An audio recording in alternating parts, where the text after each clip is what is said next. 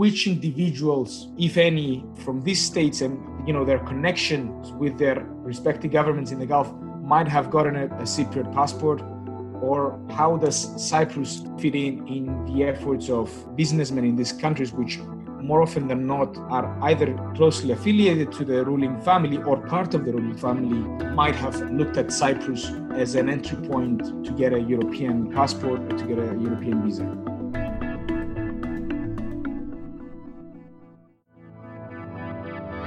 In this episode, I took a moment to reflect on issues relevant to Greece, Cyprus, Turkey, the Eastern Mediterranean, and the Gulf.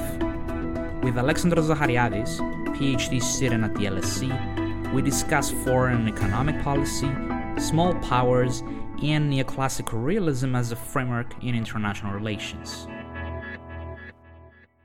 Hello, you're listening to an episode of the Diplomatic Academy, The Conversation, and I am your host, Petros Petrikos.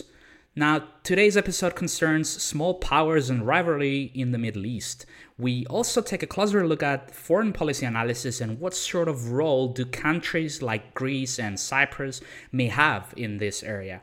And for this episode, we host Alexandros Zachariadis, a PhD candidate in international relations. Welcome, Alexandros. It's great to have you for this episode. Petros, thank you for having me and for the opportunity to talk to you. Perfect. Just a few words first for our guest today. Alexandros is currently a PhD candidate in international relations at the London School of Economics and Political Science. He holds a bachelor's in history and politics from the University of Exeter and a Master of Science in International Relations Theory from the London School of Economics. His research focuses on the foreign policy of Greece and Cyprus in the Middle East, with a particular interest in the Eastern Mediterranean and the Persian Gulf. His work also explores the interconnection between neoclassical realism and small powers. He's conducting his research at the LSE with the support of an Onassis Foundation scholarship. So for starters, Alexandros, tell us a bit about your research project. So what is the main focus here? What do you hope to achieve in your research?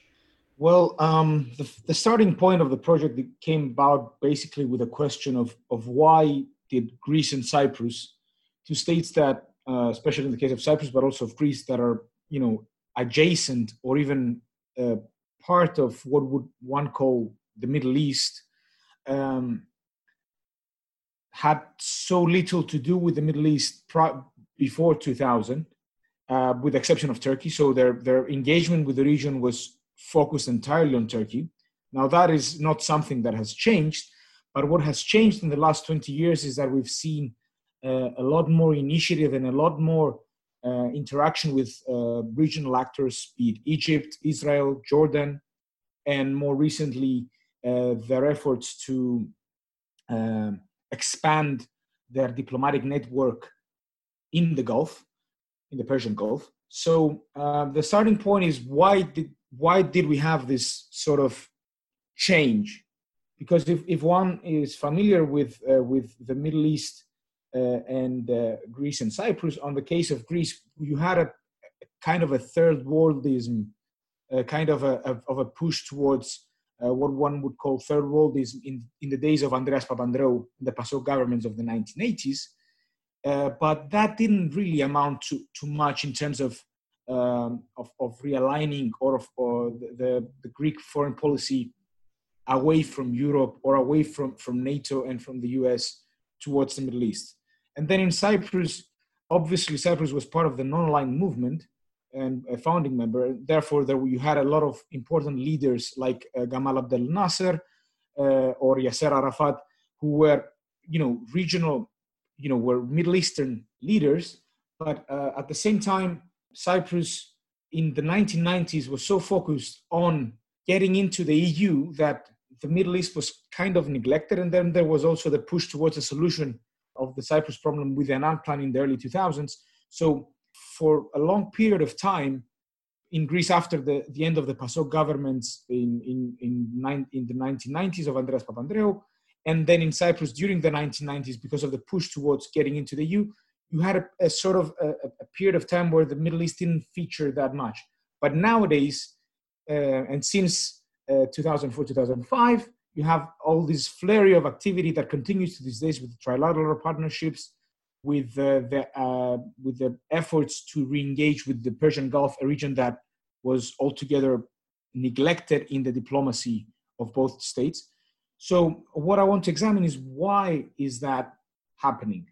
Now, there have been various explanations in the literature, hydrocarbons, for example, being the most prominent one, the fallout that Turkey had with regional allies, the effects of the economic crisis, and how that might have affected a turn towards that region from both Greece and Cyprus.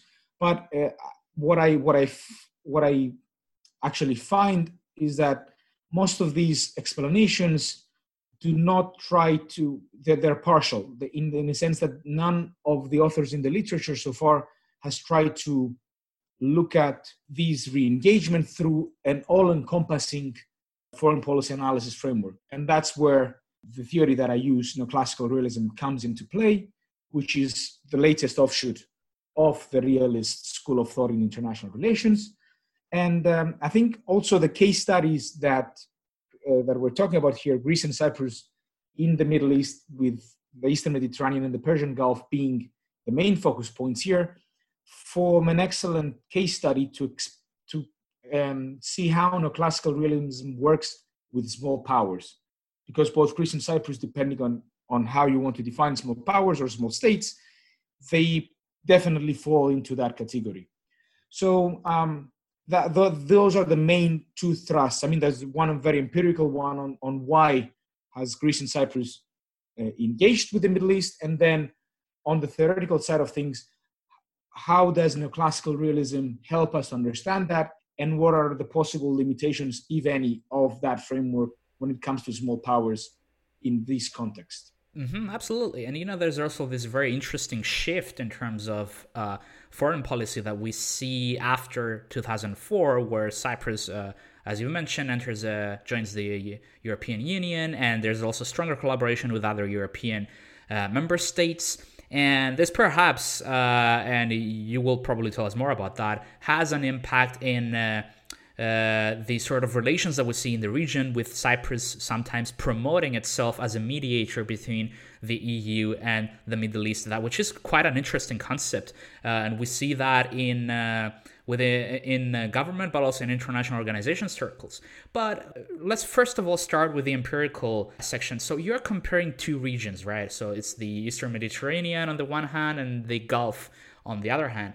So what sort of commonalities and differences do we observe in these regions? Well, I think the first commonality is that most states in the Eastern Mediterranean are Arab states. The only non-Arab states in the region are Israel, Turkey, Greece, and Cyprus. The rest are Arab states. And if you go to the Persian Gulf, again, you have most of the states in that region having a common Arab culture, with exception of Iran in this case. So there's a cultural component because most of the states in both regions are considered part of what we would call the Arab world. And obviously, most states in this region have a predominant Islamic identity.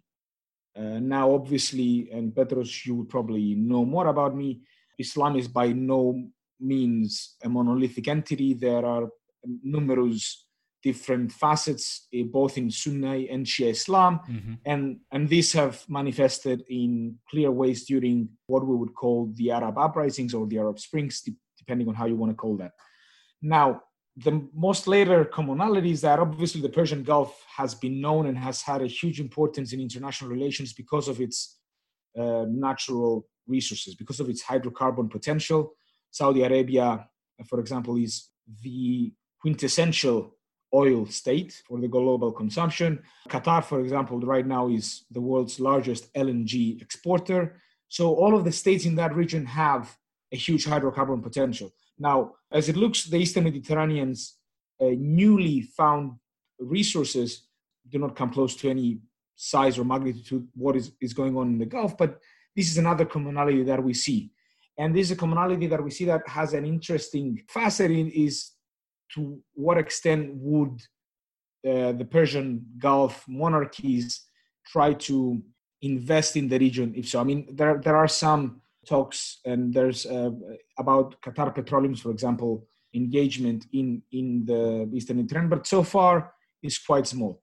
But nonetheless, if you look at it from a historical point of view, there is an interconnectedness between the developments in both regions. Like the Gulf War is a clear example of how the Eastern Mediterranean states have played a part in that region, because you had a point in time where Egypt or the other quintessential Arab states of the 60s, the 70s, and the 80s were not ready to hold Saddam Hussein, and that brought about the involvement of the United States. Simultaneously, you see right now how the Gulf monarchies have tried to play a part and have played a part in the Libyan conflict that is unfolding right now, in the Syrian civil war, with Qatar and the UAE or Saudi Arabia funding different militias or groups fighting these conflicts. And at the same time, even in the current dispute between Greece and Turkey, which is obviously unlike the previous confrontations between those two countries, it's part of this Eastern Mediterranean power game.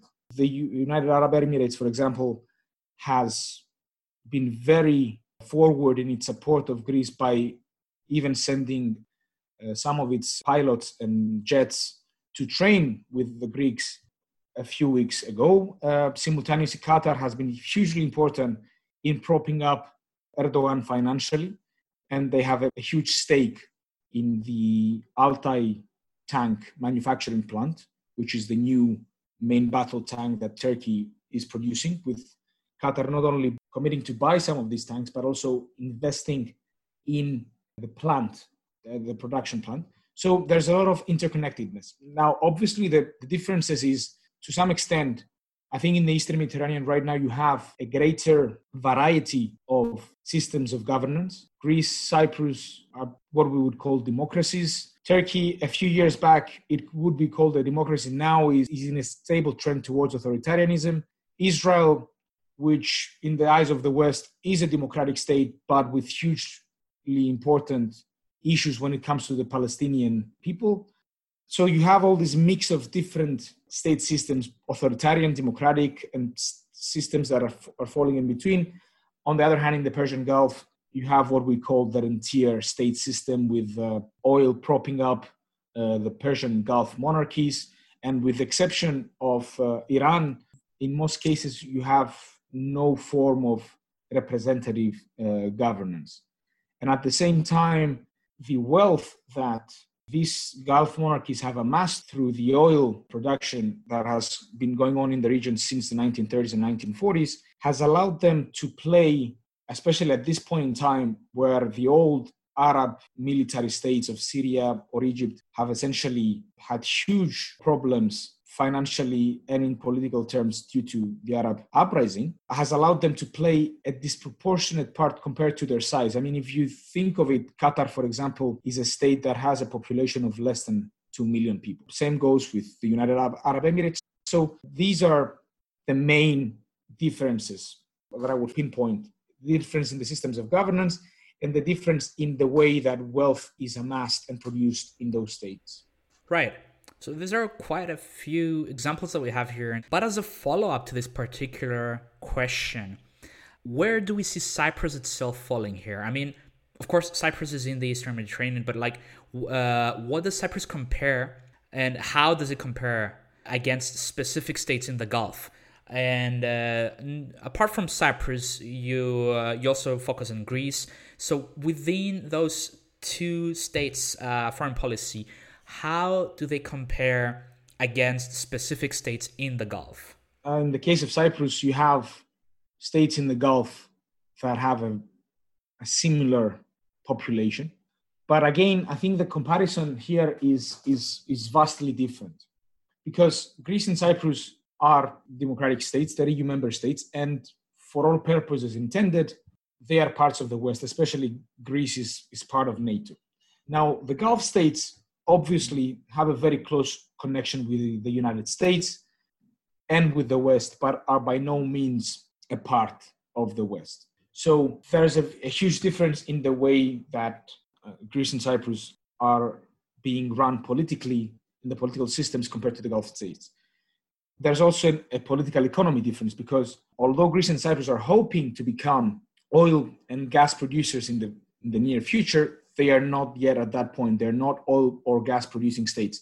In comparison, the Gulf states and the Gulf monarchies, even the small ones, Qatar or the UAE or Oman, they all, especially the first two that I've mentioned here, they are very heavily reliant on oil. Their business, their economy is basically heavily reliant on their oil production and on their gas production. The question here for me is not whether Greece and Cyprus compare with those states. It's the thrust that Greece and Cyprus have made as governments towards the Gulf, especially since 2004, and even more so after 2008 and 9, where financially things were in a dire situation initially in Greece and then in Cyprus. We have seen a flurry of activity diplomatic-wise by both states in the Gulf. And the interesting part here is that Greece has not been so successful in attracting foreign direct investment, for example, from the Gulf towards Greece. But on the other hand, Cyprus has been more successful and has been able to sell the rights to the port of Limassol, the main port of the country and a key port for trade in the Eastern Mediterranean, to a company from the United Arab Emirates, which is directly linked to the government. So it's what we would call a state capitalist firm. And a facet that, to be honest, I have not explored yet, but based on the developments of the last few weeks with the Al Jazeera Cyprus papers, it would be interesting to see which individuals, if any, from these states and their connections with their respective governments in the Gulf might have gotten a Cypriot passport, or how does Cyprus fit in the efforts of businessmen in these countries, which more often than not are either closely affiliated to the ruling family or part of the ruling family, might have looked at Cyprus as an entry point to get a European passport or to get a European visa. Mm-hmm. Right, interesting. Let me just turn our attention to something else. You address the issue of smallness and small powers vis-a-vis security, and I think that's something that we have to discuss. Because in general, and I guess this is a bit more theoretical, in international relations and in security studies, which is something that I also puzzle with in my research, we have had some debates on the concept of survival, right? So the literature on small states reflects that this is a key security discussion, particularly as to how survival and security concerns may actually dictate foreign policy. And while I have personally seen this from a point of reinterpreted and reinvented identities, for instance, through image projection in the international community, adaptation to changing norms, international organizations' involvement, and so on. Your framework, the neoclassical realist framework that you're using, it focuses on a defensive strategy of alliances, resources, and essentially concerns rather than interests for small states, unlike greater powers. So would you like to explain this issue of smallness a bit more from your perspective? Yeah, so I think you've mentioned concerns rather than their interests. In my mind, those two are not incompatible. And what I mean, surviving as a small state is a legitimate concern, but it's also the quintessential raison d'etre of the state. It's the quintessential interest, because without the securing of that interest, then you have no state, or you have less of a state. So we have infringements upon sovereignty. Now, I think neoclassical realism, I think what you've described there is primarily the concerns of, and the way that neo-realists, structural realists, viewed small states, and to some extent the classical realists, who didn't really bother that much with the issue of small states. But I think neoclassical realism has a bit more of flexibility as a theoretical framework, because it's primarily a foreign policy analysis framework, which is less of is more short-term orientated than the macro theories of Kenneth Waltz or John Mearsheimer, or all of these structural realists who sought to explain international politics at any point in the history of mankind. So neoclassical realism is a bit more of an eclectic approach. Classical realism provides the opportunity to explain different strategies, be that alliance, which is a balancing strategy, but also of bandwagoning, of basically, rather than allying against the threat, creating a balance against the threat, aligning with the threat, and thus being able to, as Randall Schroeder once said, share the spoils of victory of the revisionist power that you're aligning with. Now, there's also some research that I'm aware of on the question of hedging, of how neoclassical realism can attribute and explain hedging strategies, where a state doesn't necessarily sign up to a specific alliance, but instead tries to, be in good terms with all the major actors in the region, hedging bets on one rather than the other, and trying to be as neutral as possible in its quest to find out about security. But also, one other question that neoclassical realism can add and can influence in terms of nuancing the realist view on small states is the fact that neoclassical realism brings back the state in realism, something that basically was alluding in the approaches of Kenneth Waltz or Gilpin or Mearsheimer of the structural realist family, who basically, in their mind, there were very few options for a small state when it came to survival, which was basically bandwagoning.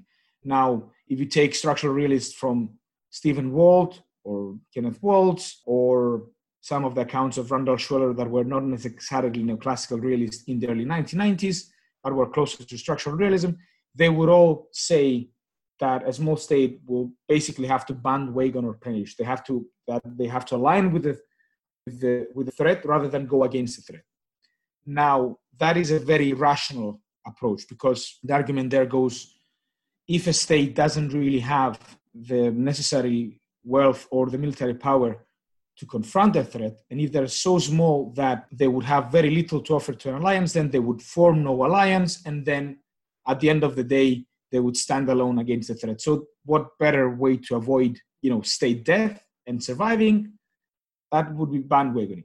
But the reality is that things and people are not computers. They are not rational-minded individuals at all times, and they, in many cases, have very little information when it comes to what happens at the international system level. They might misread situations. They might not have information to read situations properly. So, statesmen, in many cases, act in different ways than what structural realism would predict. And in this case, and because you have very different foreign policy outcomes in this process, neoclassical realism comes in and tries to explain why those outcomes, despite the fact that there was X, Y, Z systemic signals, things that were happening in the international environment that should have hinted to the statesmen or the foreign policy executive that make the decisions on foreign policy to act in the optimal way, why have they acted suboptimally? So it brings into question stuff related to identity, variables related to internal politics, possibly division between different and competing parts of the state. So it's a much more nuanced approach that expands the explanatory power of realism whilst adopting insights from other strands, but maintaining a top-down approach that always starts from a very structural realist reading of the international system.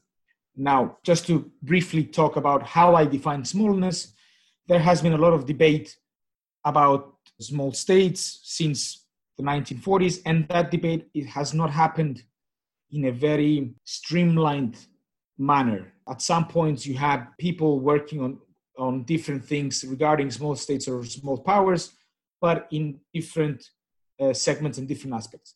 The reason that I'm talking about small powers rather than small states is that I don't really care in defining a small power or a small state on some measurable characteristic, like the population or the gross national product of a state or the size of its military forces. Obviously, these are important facts in understanding how someone is small or not.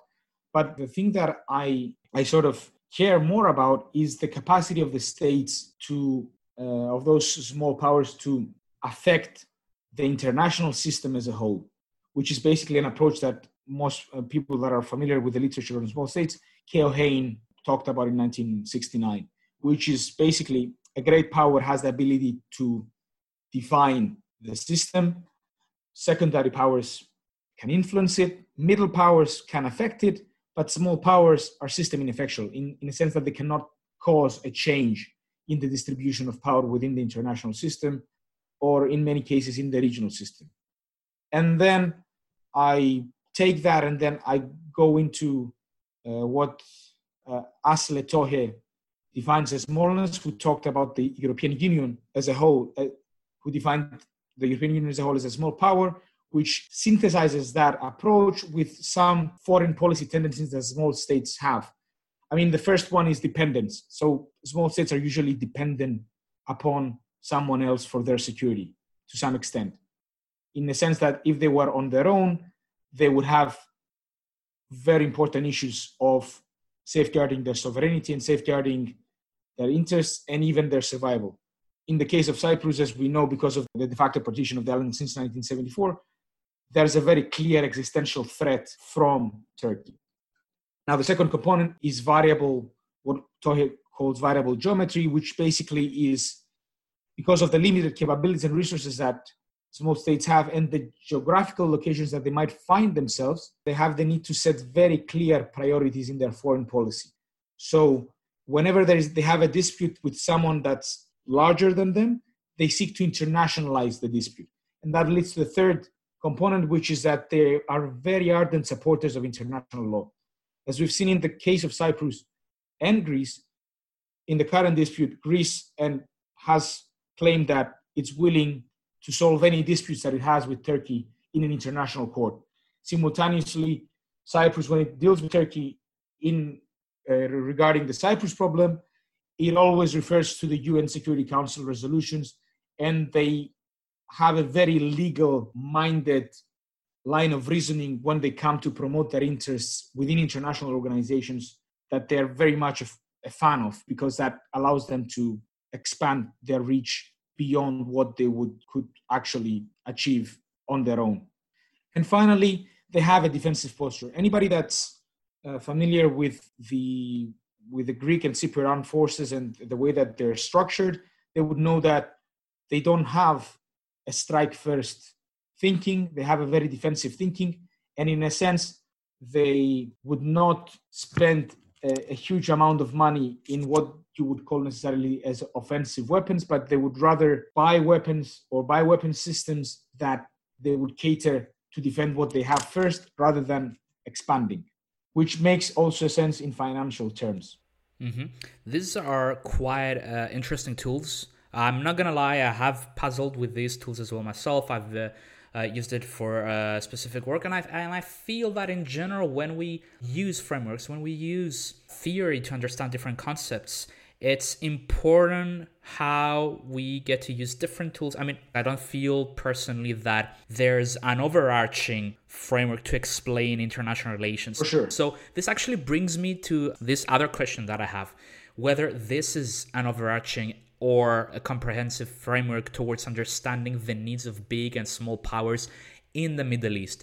Are we missing something here from the equation? And this is probably one of the scary questions, to ask another fellow PhD student, because we have to address the limitations in our work, in our thesis. So are we missing something then from this equation here? Well, I think the first point that I want to mention is that when it comes to the Middle East, and Petros, you know that probably better than I do, the theory has been used, international relations theory has been used in the Middle East by different scholars for different historical periods, different parts of the Middle East. So if one looks at the literature, there's an abundance of different theory being used on the Middle East by scholars, being used to explain developments in the Middle East. Now, by no means, I don't think that neoclassical realism can answer all the questions. But the key point to understand here is what kind of questions do you want to ask and do you need answers for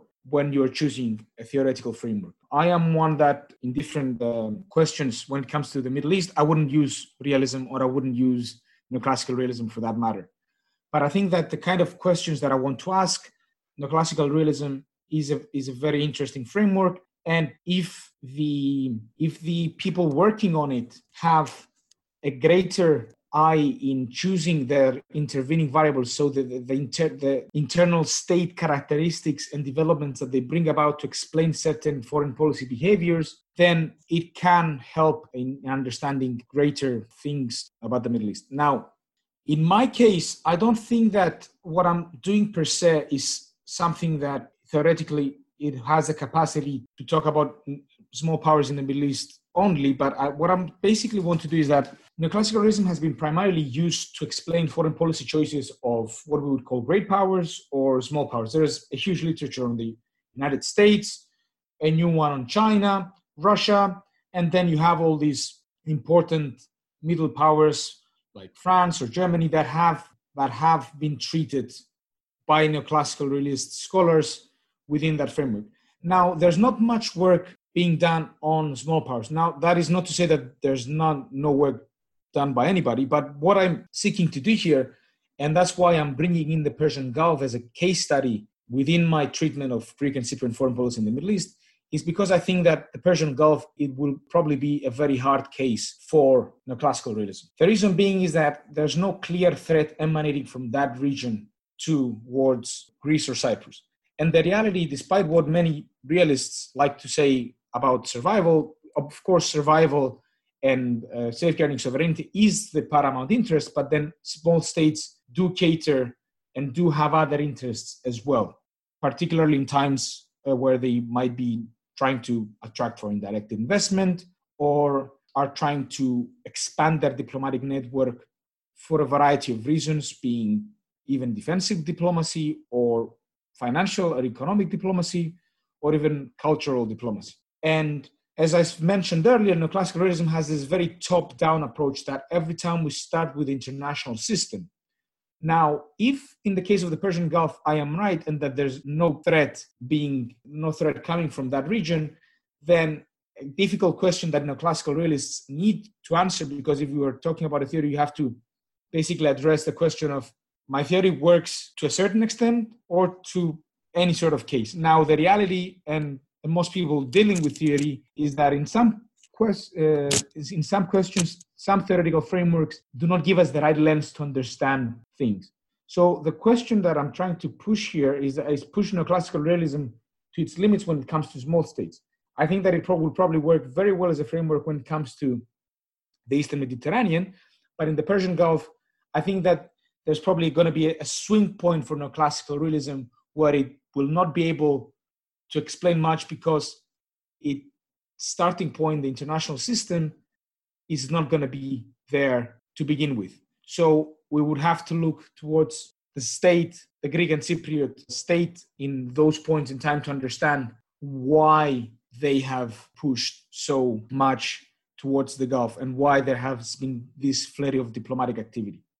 So in a sense, I think my point here is probably not that I'm trying to create something for the Middle East and small states per se, but primarily I want to use the Middle East with Greece and Cyprus as the case studies in the Eastern Mediterranean and the Persian Gulf as a case study to push neoclassical realism to its limits and see whether it works across the spectrum, or is there a point where we have to say that neoclassical realism can't help us explain this, therefore we would go towards what we would call in the social sciences or in foreign policy analysis towards innenpolitik approaches. So approaches that seek to explain foreign policy based on internal characteristics and internal developments within the state. Let's do some FPA, some foreign policy analysis. Okay. How do you explain, okay, let's look at Cyprus and Greece for a minute. Okay. How do you explain the ways that Greek and Cypriot foreign policies align?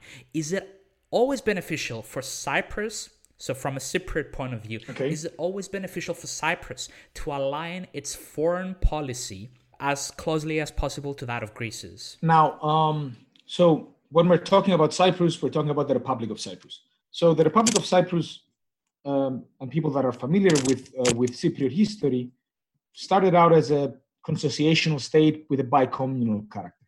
Now that character legally is still intact. the 1960 constitution is de jure, as lawyers would say, still in effect. But the reality is that after 1964, because of the intercommunal strife that engulfed the island, the Turkish Cypriots removed themselves from government. And therefore, we have a process, the beginning of a process in which the Republic of Cyprus gradually is becoming a de facto Cypriot state. Now, obviously, that didn't fully manifest itself until the tragic events of 1974 with the Greek coup d'etat and then the subsequent Turkish invasion of the island that has led to the current situation and the current phase of the Cyprus problem. And the reality is that the Republic of Cyprus is primarily inhabited by Greek-speaking Orthodox Christians. So obviously there is a very cultural variable here that makes the Republic of Cyprus always look towards Greece for protection, security, and in many cases, guidance or support in various issues. And to some extent, now with the EU and the participation of both states in the EU, that happens the other way around. Also, if we want to take a more realist understanding, both states have a common threat perception. They have a common enemy, which is Turkey.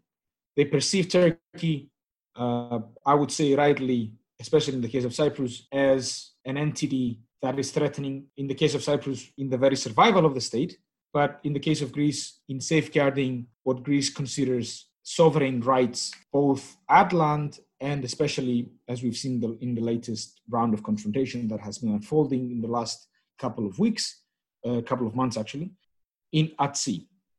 So there's a cultural variable here, and then there's common threat perception. And the cultural variable, you have been a student in Greek Cypriot schools. If one looks at the books that we are reading as children and as adolescents in school on matters like history or language, they're all coming from Greece. They're not produced by the Ministry of Education here in Cyprus, but rather they are being sent from the Ministry of Education in Greece. So there's a common cultural understanding that in many cases, it's also being perpetuated by families and by society as a whole in general.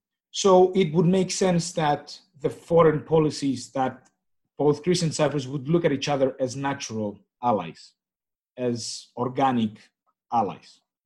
Now, the question of whether it's beneficial or not for Cyprus to align its foreign policy as closely as possible to that of Greece, I think I'm one of the people that likes to take an issue-by-issue approach. Now, obviously, when it comes to the confrontation in the Eastern Mediterranean with Turkey, the Cyprus problem, I think there's a lot of sense of why Greece and Cyprus must have aligned foreign policies and why Cyprus has to align its foreign policy with Greek foreign policy. Because at the end of the day, despite the trilateral partnerships that exist, those partnerships are by no means alliances. We have not really seen actual military support by either Egypt or Israel in the Eastern Mediterranean against Turkey in the last 7 or 8 years that those partnerships have been going on. And in reality, the only state that actually offers military support to Cyprus is Greece, be it in terms of equipment towards the Cypriot National Guard. But if a state will come to the aid of Cyprus in case hostilities manifest between Cyprus and Turkey, the most likely state that will come to the aid of Cyprus would be Greece. Currently, I'm not very optimistic that any of the regional partners that Greece and Cyprus have right now would come to their aid in case there are actual hostilities. Even though Greece didn't really come to Cyprus' aid in 1974. That is a very interesting case. I'm actually not very optimistic that Greece itself would come. Mm-hmm. The reality is that Greece has some troops on the island, and those troops might fight the way that they did in 1974, even though Greece never acknowledged the fact that they went to war with Turkey in 74. And obviously, people that are familiar with the history, there was an internal strife in Greece at the time with a transition of governance from the junta colonels to the Karamanlis administration. And even though you had that transition of power, Karamanlis chose not to come to the aid of Cyprus, with the famous quote that Cyprus is far away. So I'm not very optimistic that Greece would come either, but in reality, if anybody or the troops of any country will fight in Cyprus for Cyprus, it will probably be Greece. Now, on other issues, for example, I think that from a Cypriot perspective, from the interest of the Cypriot state, it might not be in its best interest to always align its foreign policy with Greece without examining whether that alignment would provide beneficial results for Cyprus. And a case in point is, sometimes people don't consider EU internal matters as foreign policy, but they fall in that jurisdiction, particularly when it comes to financial matters. In 2011, for example, the Eurogroup decided to have a haircut of the Greek sovereign debt by about 50%, and that left a massive fiscal damage to Cypriot banks at the tune of around 10 billion euros.